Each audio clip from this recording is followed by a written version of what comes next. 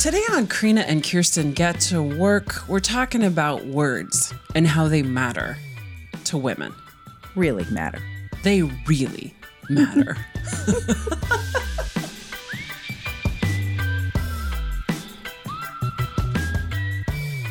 Welcome to Karina and Kirsten Get to Work. I'm Kirsten Barron. And I'm Karina Hoyer. And we are so glad that you have joined us on this beautiful day wherever you are. We happen to be on the land of the Lummi and Nooksack people. It's gorgeous. Welcome. We're here to talk about women and work and ease and meaning and joy. We're going to get us some. That's what we want.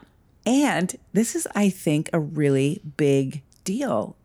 Gendered languages.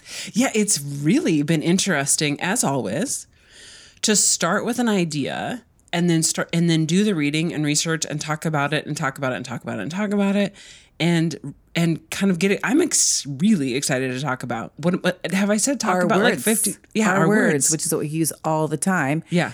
But before we go there, I want to talk about something that you said to me earlier this week. Yeah. You were talking about how we have people in our lives who do things that make us crazy. Mm-hmm. I mean, it could be anything from drinking too much or, being messy or not cleaning up after themselves or being in relationships that are not great for them or all of the things that we can do that are negative, bad, get in the way of our ease, meaning, and joy. Mm-hmm. And I've always thought about these things in terms of like control, like, I don't have any control over that. I don't have any control over that. I have to just, I have to control myself. But you used two words that I had not heard before, which I really love. And I want to share with our friends. Let them. Mm-hmm. Let them. So as we're talking about words, I'm so struck by that. Like, let them. Yeah. Like we can't control often, what other people. Are doing, just ourselves. Yeah, it really is interesting. It has shifted my perspective. Those two words have shifted my perspective in so many situations. When that person when I don't get invited to the after work drink, that's fine. Let them. Mm-hmm. When somebody behaves in a way that I don't appreciate or doesn't want to join me in something, let them. Because when you do, or when I have put that into practice, it just releases me from that expectation that I'm somehow going to change or modify that behavior. I'm going to let you do you, and then I'm going to do me. And that doesn't mean you're disinterested or you don't care. Like, let them doesn't mean that you don't say, hey, I've just noticed that the last 3 times we've gone out for drinks, you blacked out. And I just want to check in about that. Well, yeah. Right? That doesn't mean that you don't, engage. But there is a point at which it's like, just let them. Just let them. Let them be they're on their own path, have their own journey without us trying to So anyway, I wanted to start that because I know we're talking about words. Yeah. Words matter. Words matter. And I just loved those 2 words, let them. It just conveys this whole big thing about how you live in the world with other humans. Yeah. And it releases us from the expectation that we're controlling or changing them. And I'm just laughing because that is my thing, control and change. I'm like, please, would they just do this? No, are you kidding me? I've been fighting this my whole life. And so that's why it's so powerful. It's just like, no, let them. Let them. Let them. Mm-hmm. Let them, Kirsten. Take a deep breath. And then do you. Do you. Yeah. Okay. Thank you for that. I'm glad that struck you as much as it struck me. I just love it. I've been thinking about it. I just love it. So thank you. No, thank you, Kirsten. Okay. So back to gendered language, women, and work. Yeah. Oh, this is a big one. I have to tell our listeners the reason. There's 2 reasons why we're doing this show. And oddly enough, but also serendipitously, Kirsten and I came to this topic from 2 completely different angles and about at the same time. So for me, I read an article recently about how AI is gendered. And I was like, what? Are you kidding me? How is that possible that AI is gendered? How is that possible? Except for, of course it is, because it's it's reflecting a system that's gendered. But I also read a fabulous quote, and I wish I could find it again to credit the source.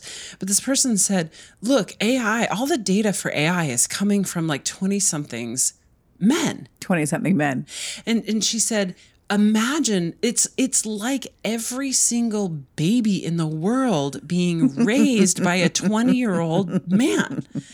That's the system that we're building. Of course it's gender. Of course it's not, It's fascinating, isn't it? Right. And I started reading more and more, and little did I know that this is gendered language is something that's obviously, that has been studied a fair bit. I was on a very, very special trip to Italy with my husband, a big celebration. And when I was there, I was kind of working on, Italian, and I did some Italian before I left. And I was like, what is with this? It's so weird that apple is feminine and bread is masculine. Why is that? And I was thinking about French, the same thing. There's just these words that are masculine and feminine. I'm always like, who decided that? And isn't that weird? Because, English is not a gendered language. Yeah. However, in reading about this, it's gender coded. And so we're going to spend a fair bit of time on gender coded language because that is the language we speak. But we do want to dip our toes into gendered language as well because it's interesting. And what's fun and impactful. And I think that's the other piece of this. Of course, I knew that, when somebody uses the word girl as an insult, I mean, this all starts with the girls at the front. Right. The girls in the back. Yeah. Right? I mean, ooh. Yeah, the girls the girls up at reception or whatever. So I'm attuned to language for sure, but I didn't realize that in reading, doing the research for the show or doing the reading for the show, and I didn't realize how much research there is about how that impacts people. Now, so the actual impact on wages and promotions and participation. Yes. So there is good research out there on those three issues. Yeah. We have not, just to be full disclosure, we have not dug into race and other aspects of identity, sexuality, non-binary gender. There's not a lot of information out there about it. We consider ourselves a subject matter expert on women at work. Yeah. Kind of, sort of. Yeah. But certainly not on the others. Yeah. So my own belief is that those people are far more impacted. But I think this conversation about women is informative to the sense of, well, if it's this for women, then what is it for these other people? Right. And I do think that what we're really talking about primarily here is white women. Yeah. I think we are, because I don't think we have there's nothing in the data set that says there's anything else. Right? So I want to just make that disclosure as we talk about this. Oh, yeah, that's interesting. I didn't even think about that. I do. And I still think it's valuable. So, okay. Is that enough disclosure on what we're talking about? I think so. Okay, great. Have we prepared you enough? Can we move on, listener? Okay, friends, let's go into, really, we all know how this pans out in this broad brush sort of a way. We talked about in the beginning, the girls out front, right? Yeah. Which is funny. So can I tell a story about that? Tell a story about the girls out front. I actually have a client who frequently refers to the women who are working the phones as girls. And I was talking to one of the guys and the men who frequently uses this term. And I said, nobody refers to you guys as boys. Boy is a derogatory term. Or at least it implies somebody who's young, inexperienced, not fully developed. Yeah. Right? Yeah. So we would never call men boys, professional men boys. So why do we call professional women girls? And that was the first time I think he had ever really seen why we don't want to use the term girl. Isn't that funny? You have a different strategy than I do. I also say something when my clients talk about the girls up front.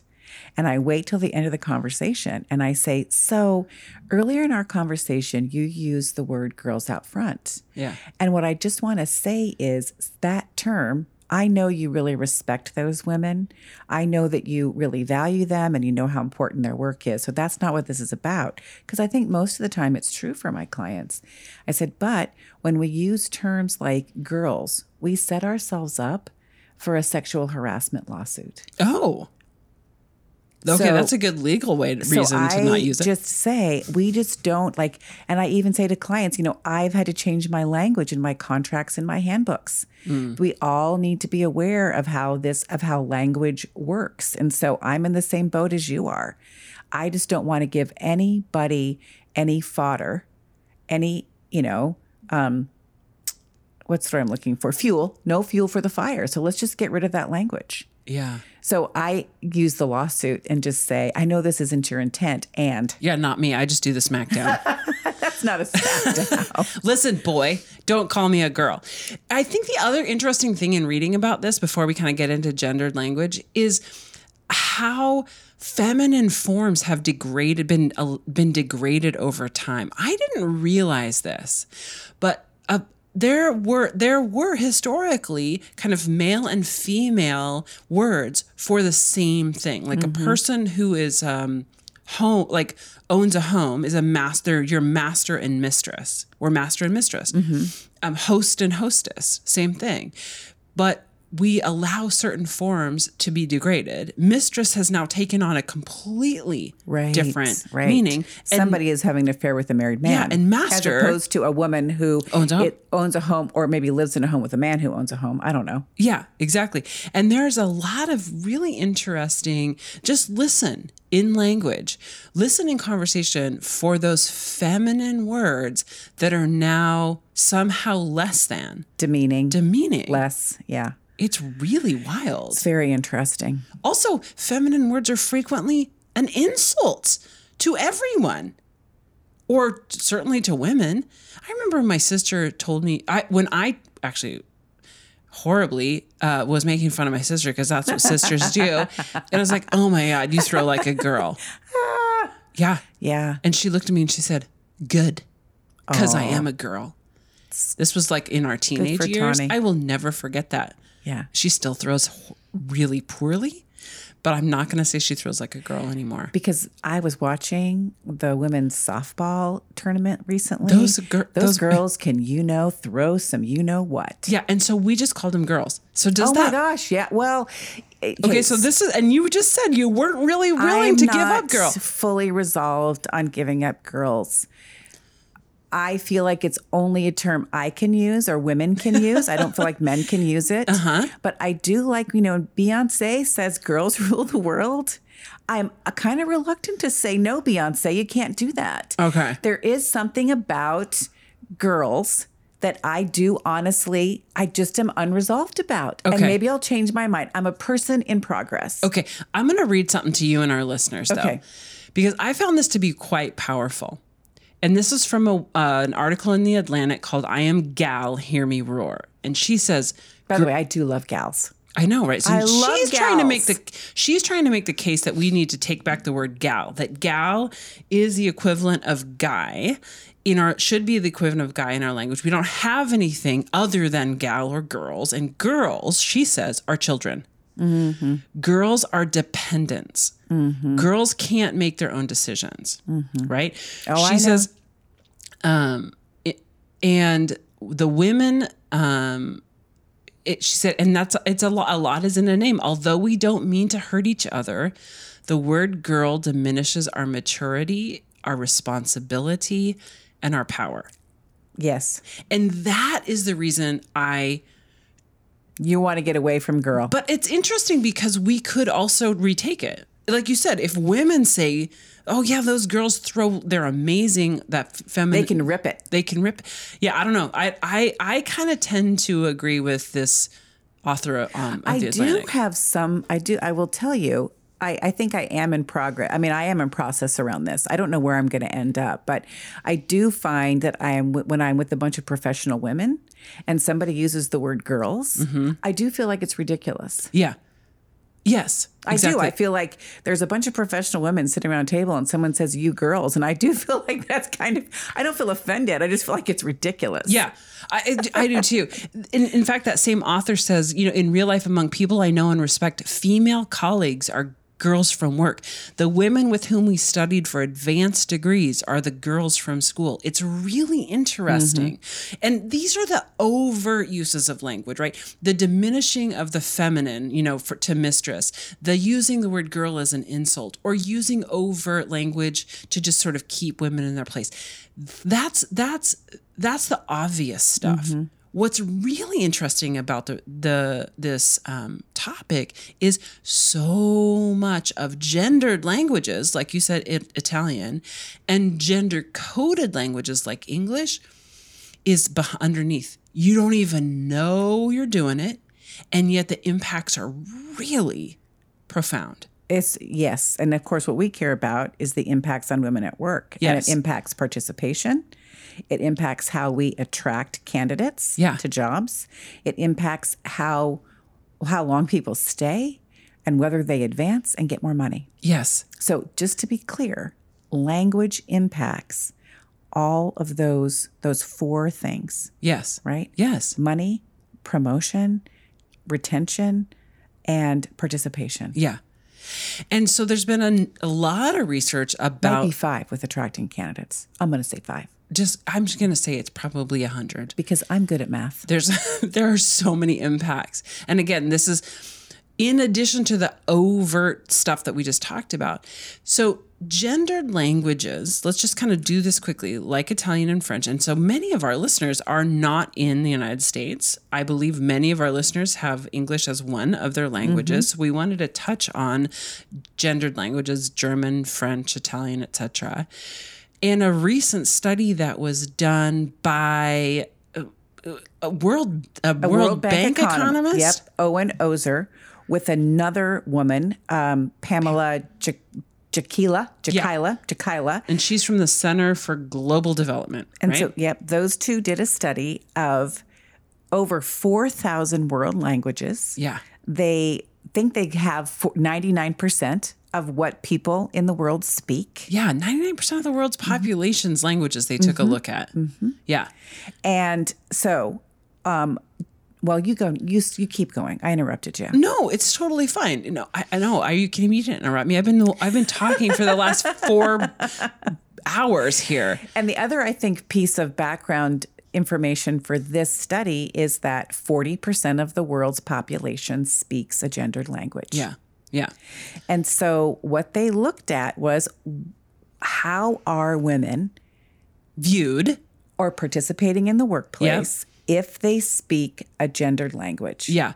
And grammatical gender is associated with a nearly 15 percentage point gap in female labor force participation relative to men. So if you speak a gendered language as opposed to a non-gendered language, there are 15% less women participating in the workplace. Yeah, and they take the workforce. So they extrapolate that out and say that's basically about 125 million women worldwide out of the not in the workforce. Specifically because the language that they speak is gendered.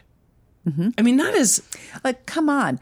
I was thinking about this. This is how we got to this. When you were talking about AI, I was in Italy and I was like, why is the apple feminine and the bread masculine? Who decided that and why? And isn't that weird? And why do I have to remember? Yeah. And it's not just, I think, because I don't know the language. I did when I studied French when I was in high school because you had to pick a language. Yeah.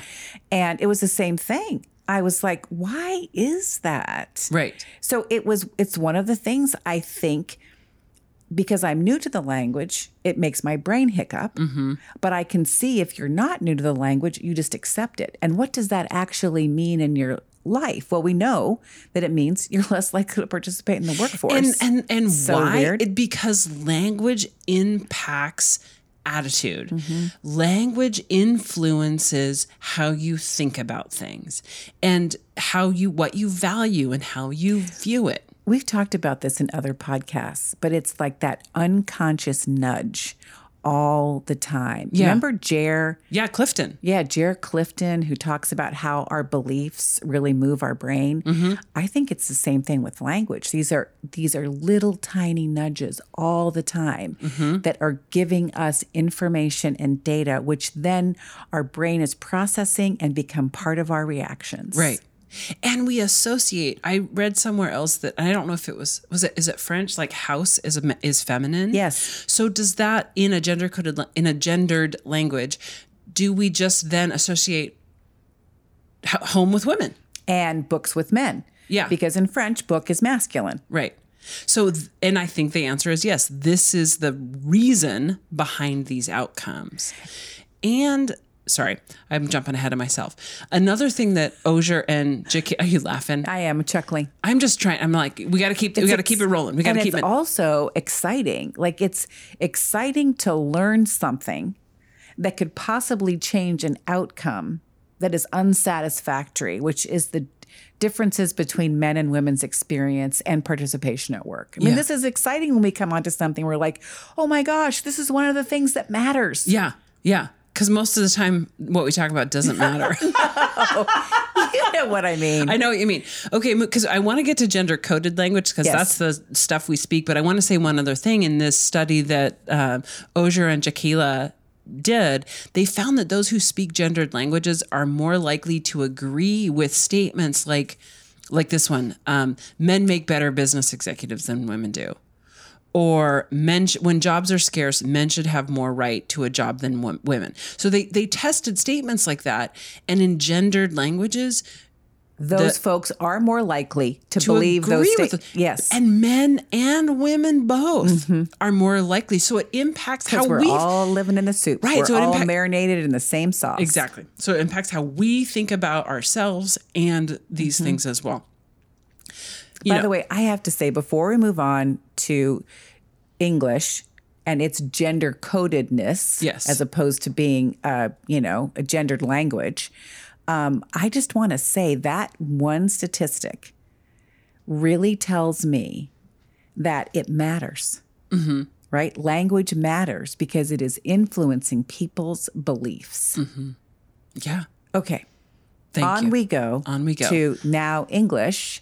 Right. Which most of our audience speaks, we believe. Yes. And at least you understand it.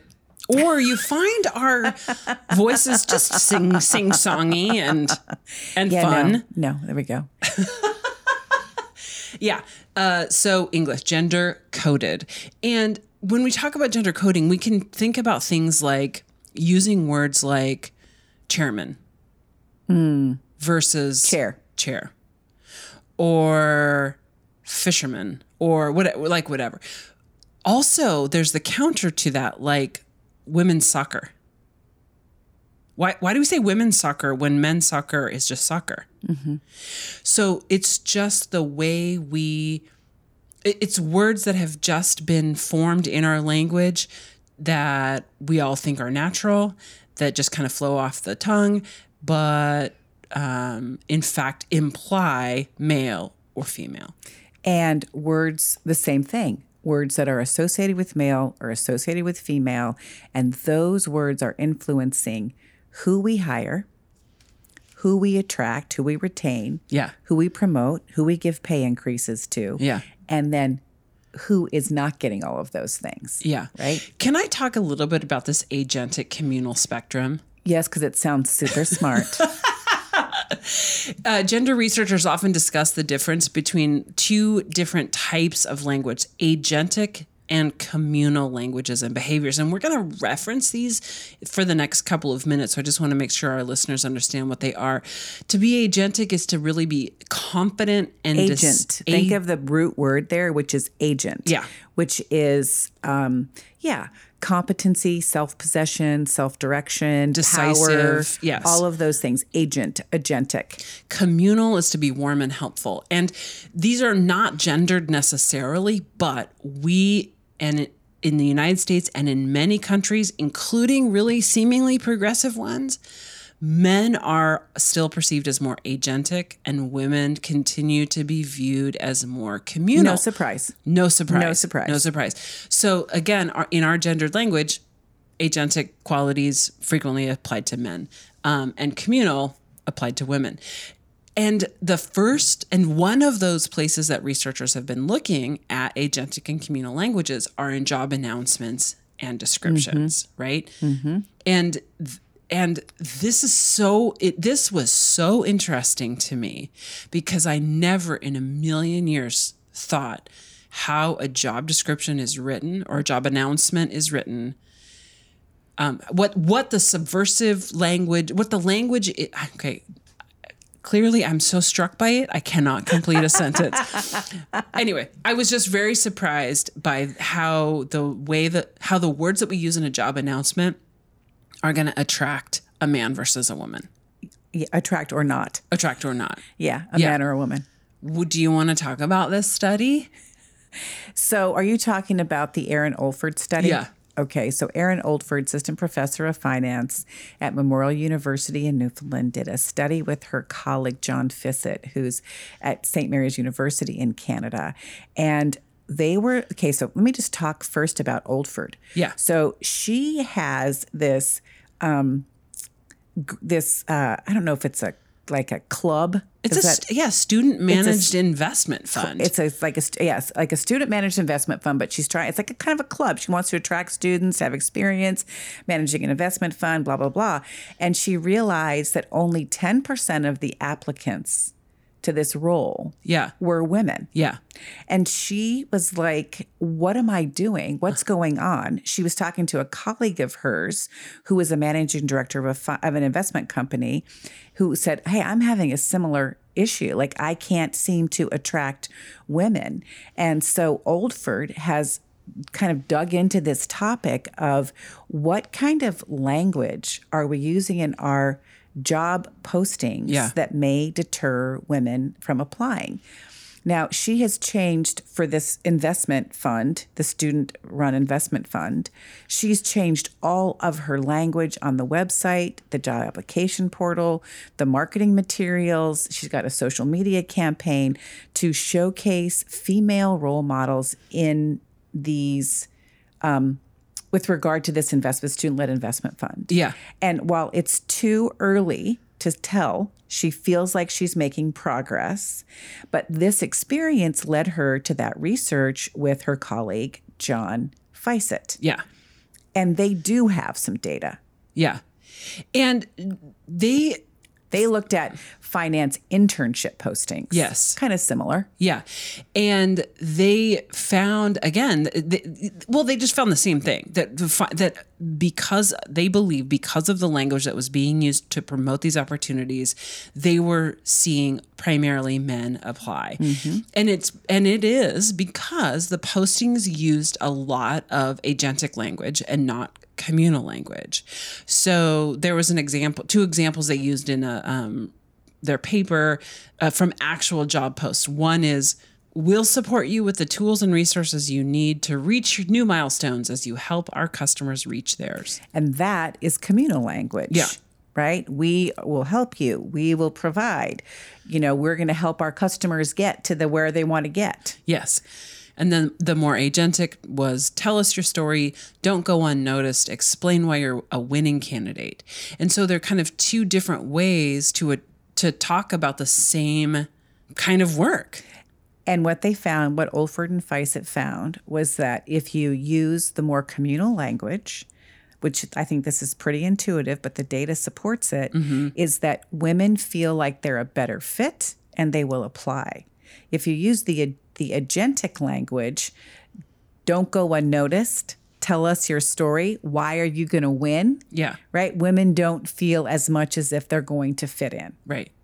Which this is kind of interesting to me because I don't think it's because women somehow naturally tend toward communal language. I think we're trained to believe that. Yes. Right? Yes, absolutely. That is absolutely the assumption, the thing. Like, Yes, this is, and this starts really, really early, right? So it's like we come to this with all of these biases built in. Yes. We read a job description as a woman and realize, oh, that's just like some meat eating, whatever, and not all of us are attracted to that. Some of us are. Right. But not all of us. And we're coming to a job description with being told our whole lives, here's where your value is. And it's in this more communal, it's in being, and we'll be able to discuss in a minute here. That's, even professionally, that's what we're evaluated on. That's where we are told our value is in our our helpfulness, our kindness, Yes. our ability to support, Yes. our ability to communicate, our ability to collaborate, cooperate, right? Those are those. And we're going to see that quite a bit in the next topic on evaluations. Yeah. And so that's the filter. So we're coming at these job descriptions with that filter and then self-selecting the ones that have more communal language. Yeah, I find this gender decoder was really interesting because it was inspired by this woman, Kat Matfield, and she wanted to be able to give people a tool to essentially scrub their job announcements and call out if it was Gender coded? If it was gender coded for male or female. And it's called the Gender Decoder. We'll put it in our show notes. But essentially, you just cut and paste a job description in it and hit search, and it'll tell you if it's coded for one or the other. But she also goes on to describe all of these masculine coded words versus feminine coded words. And again, this is based on research. And so a couple of male ones are courageous, decisive, dominant, leader, superior, self-sufficient, and feminine coded words are compassion, dependable, gentle, loyal. So does this decoder just like run through that language and say, highlight them and say, how does this have, what does this have to do with the job? Yeah. No, it doesn't do that. It just runs it through and says, if you're putting this job description is biased towards men, you will attract more men than women. Or with this biased job. towards women. Or biased towards women. Interesting. And so I have a client who's actually just promoting a job, and I ran it through here and I sent her the link, and she said, and it was coded towards men, and it's a policy and science and advocacy position. And she said, shit, I actually want to attract more women. And she changed it. I'm really curious to hear what the results are. But I am also a little bit pissed off at the feminine coded words. I mean, what do you mean? Well, gentle, honest, kind, pleasant, nurturing, trustworthy. I mean, I get it. Those are all fine. I want to be all of those things. But honest to God, why are they? Why are they just associated with women? You got to go to this website and look at this list. Okay. There's no kick-ass, data-driven, leadership. Which is fundamentally what we're talking about. Right. Like what that pissed offness you're feeling. Yeah. That is exactly what we're talking about, which is words matter. How are we using them and about whom? Exactly. Right? Yes, exactly. Okay. Yeah. So. And all of this supports what Oldford and Feiss said, which is, of course, finance world, you're getting all these men because all of your stuff is completely rife with male, agentic, aggressive, competitive language. Yes. And I'm going to go back to that thing again. And the story that we're telling women is that's not you. That's not you. Mm-hmm. Which is also why, again, language matters. Now that we've done postings, let's talk about performance reviews, which I think is like where the rubber hits the road a little bit. Yeah. Right? Because this is how people get promoted and this is how people get raises is by job evaluations. There is a study. Relatively recent. 2018. Okay. It's over 4,000 participants, 81,000 evaluations. Yeah. So many, many years of evaluations. Yeah. This is from the military, which makes sense. And the researchers are from the Johns Hopkins University Carey School of Business. Okay. There's an article in the Harvard Business Review by David Smith, Judith Rosenstein, I love how you just cite everything. Margaret Nikolov. I want to cite these people because they deserve it. Yeah. And I'm going to put it in the show notes. But what they found, and this is very disturbing, listeners, friends, it's very disturbing. Brace yourself. Brace yourself. They looked at the words used to describe positive performance versus negative performance in men and women. And when you look at this list, there are like 12 positive things to describe men, the most used words, 2 negative words to describe men. For women, there are 4 positive words to describe women, and like 13 negative words. So I read that article and they say in terms of sheer numbers of attributes, we found no gender difference in the number of positive attributes assigned. Oh, there is a difference. But women were assigned significantly more negative attributes. Yes. Okay. So when you talk about the positive words, the most used words for women are compassionate, enthusiastic, energetic, and organized. Okay. When you talk about the negative words, inept, selfish, frivolous, passive, scattered, opportunistic, that caused me some heartburn. Yeah. Gossip, excitable, also. Vain, that made me nuts. Yeah. That vain is a negative, that is a word, I mean, which is confident. Panicky, temperamental, and indecisive. Yeah. Oh, so conversely, here are the two words, the negative words, the most for men: arrogant and irresponsible. Yeah. That's it.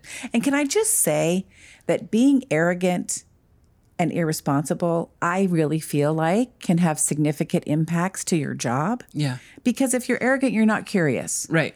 You know, you're not listening to other people. You're not. And if you're irresponsible, that one's obvious.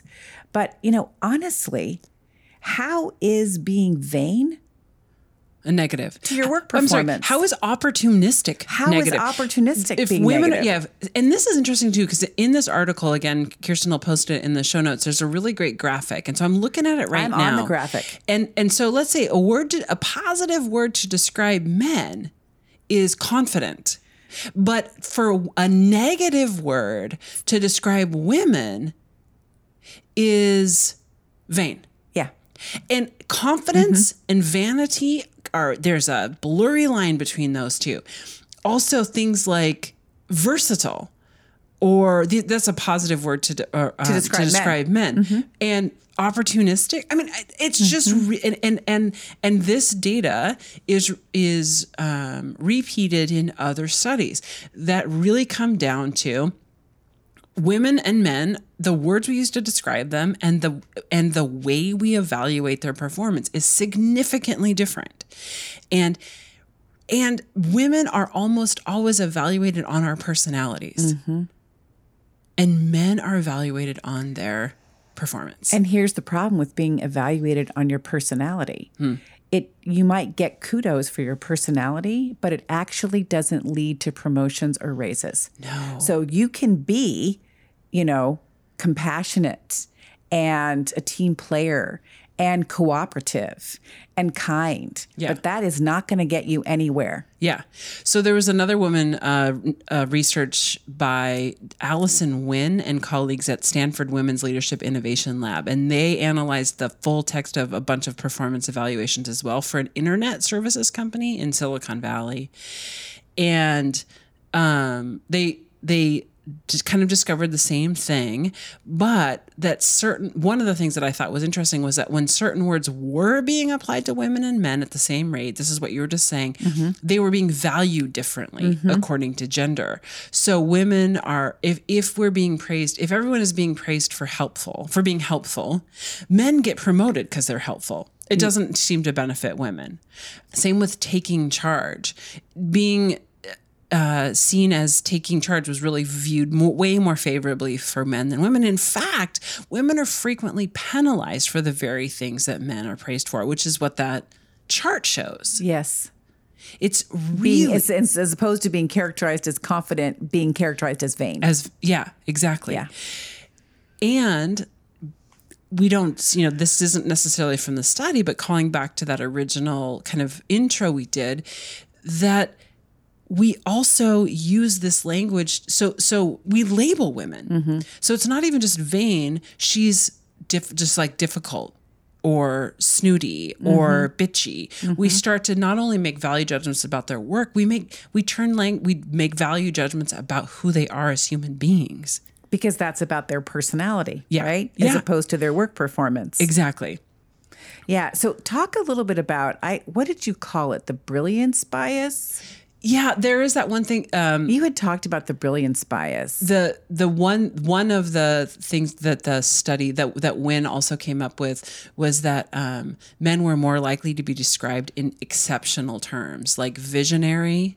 Genius. Visionary was applied to men 61% of the times that it was used. Oh my But gosh. genius, the word genius and strong are almost always and exclusively For men. for men. There was in this abstract that I read, they called it the gender brilliance stereotype. Yeah. And Which I in erroneously referred to as the brilliance bias. But I kind of like that. I kind of like the brilliance bias do because too. I like alliteration. It's easier. Yeah, again, Easier. So when you think about the power, when you think about seeing yourself in a workplace, being ready to go after that job, and then Wanting doing it. a raise. Yes, exactly. Wanting to To be recognized for your work. And I'm sorry, I'm putting words in your mouth, kind of. No, but I I'm love just it. That's kind of what we do. Yeah, it's just like all of these things, all of the words behind it matter so much into how we get there. Right. To what the outcomes are and how we feel. How we feel about the work we do, how we feel about who we are and what our place is. And being valued. Because we know from all of our other shows why all of this matters. Right. Right. And again, if white women are feeling this, then when there's an intersection of race, or if you're non-binary, or if you have a disability, it just compounds. Language matters. And so if it matters to this degree, What are we going to do about it? If data is telling you This is a thing. limits women's participation, it keeps us out of Jobs, promotions, from raises, jobs, exactly. from staying, all the things we talked about in the beginning. Yeah. What to do about it. Yeah, and I think What awareness is to one. do. Awareness is one. super important. You know, I think also running job description, being awareness and understanding. Use that gender decoder. That was so interesting to me to see. Start to recognize that this is indeed an issue, and be more specific With your language. with your language. Especially when you are communicating to applicants and to people who hold jobs. Like what you say, as we know, really matters. So does it matter that somebody is kind? Does it matter that somebody is, what's the word? What are one of the other words, Karina? For women or Yeah, men. for women. Oh, thoughtful. Do these things really matter? Do you really need somebody? Is competitive really of the 6 words you're going to put in the job description? Is competitive really the one you want? So, I mean, really being specific about your language. Yeah. Yeah. It also, like you said, being thoughtful. You Yeah. know, just specific and thoughtful, aware, recognizing that. And I think, honestly, I say this to people a lot, and not necessarily about gender, but I'm going to say it here. What you say matters. Recognize that it's not just whatever and it's happening over there. Being thoughtful and aware and realistic that gender bias is there, and we need to.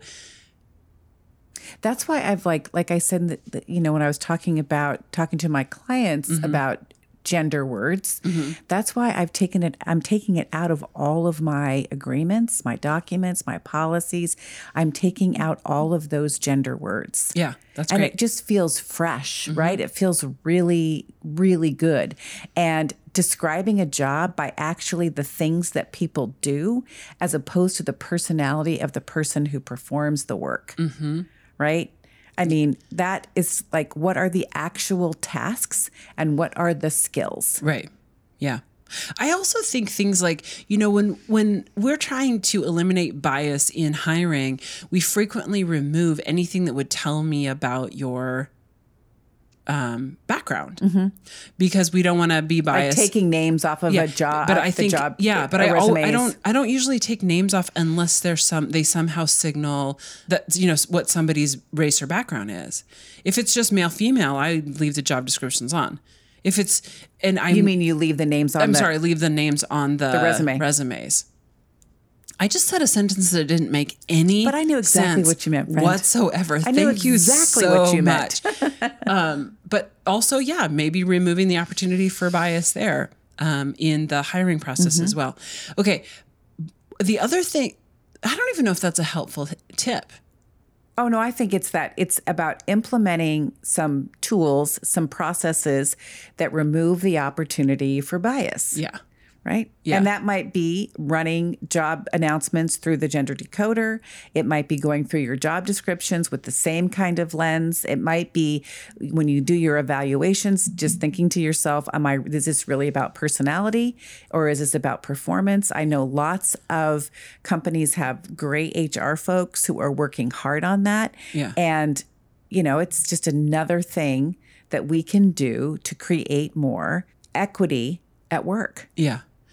And I think the other thing you mentioned, that somebody may poo-poo this. Oh, yes. As political correctness. When I was thinking about this episode, I had been watching something where somebody was making fun of people who announce their pronouns, like political correctness. And I was so thinking to myself, someone could look at this show and say, this is just about being politically correct. Mm-hmm. And I have decided that is bullshit.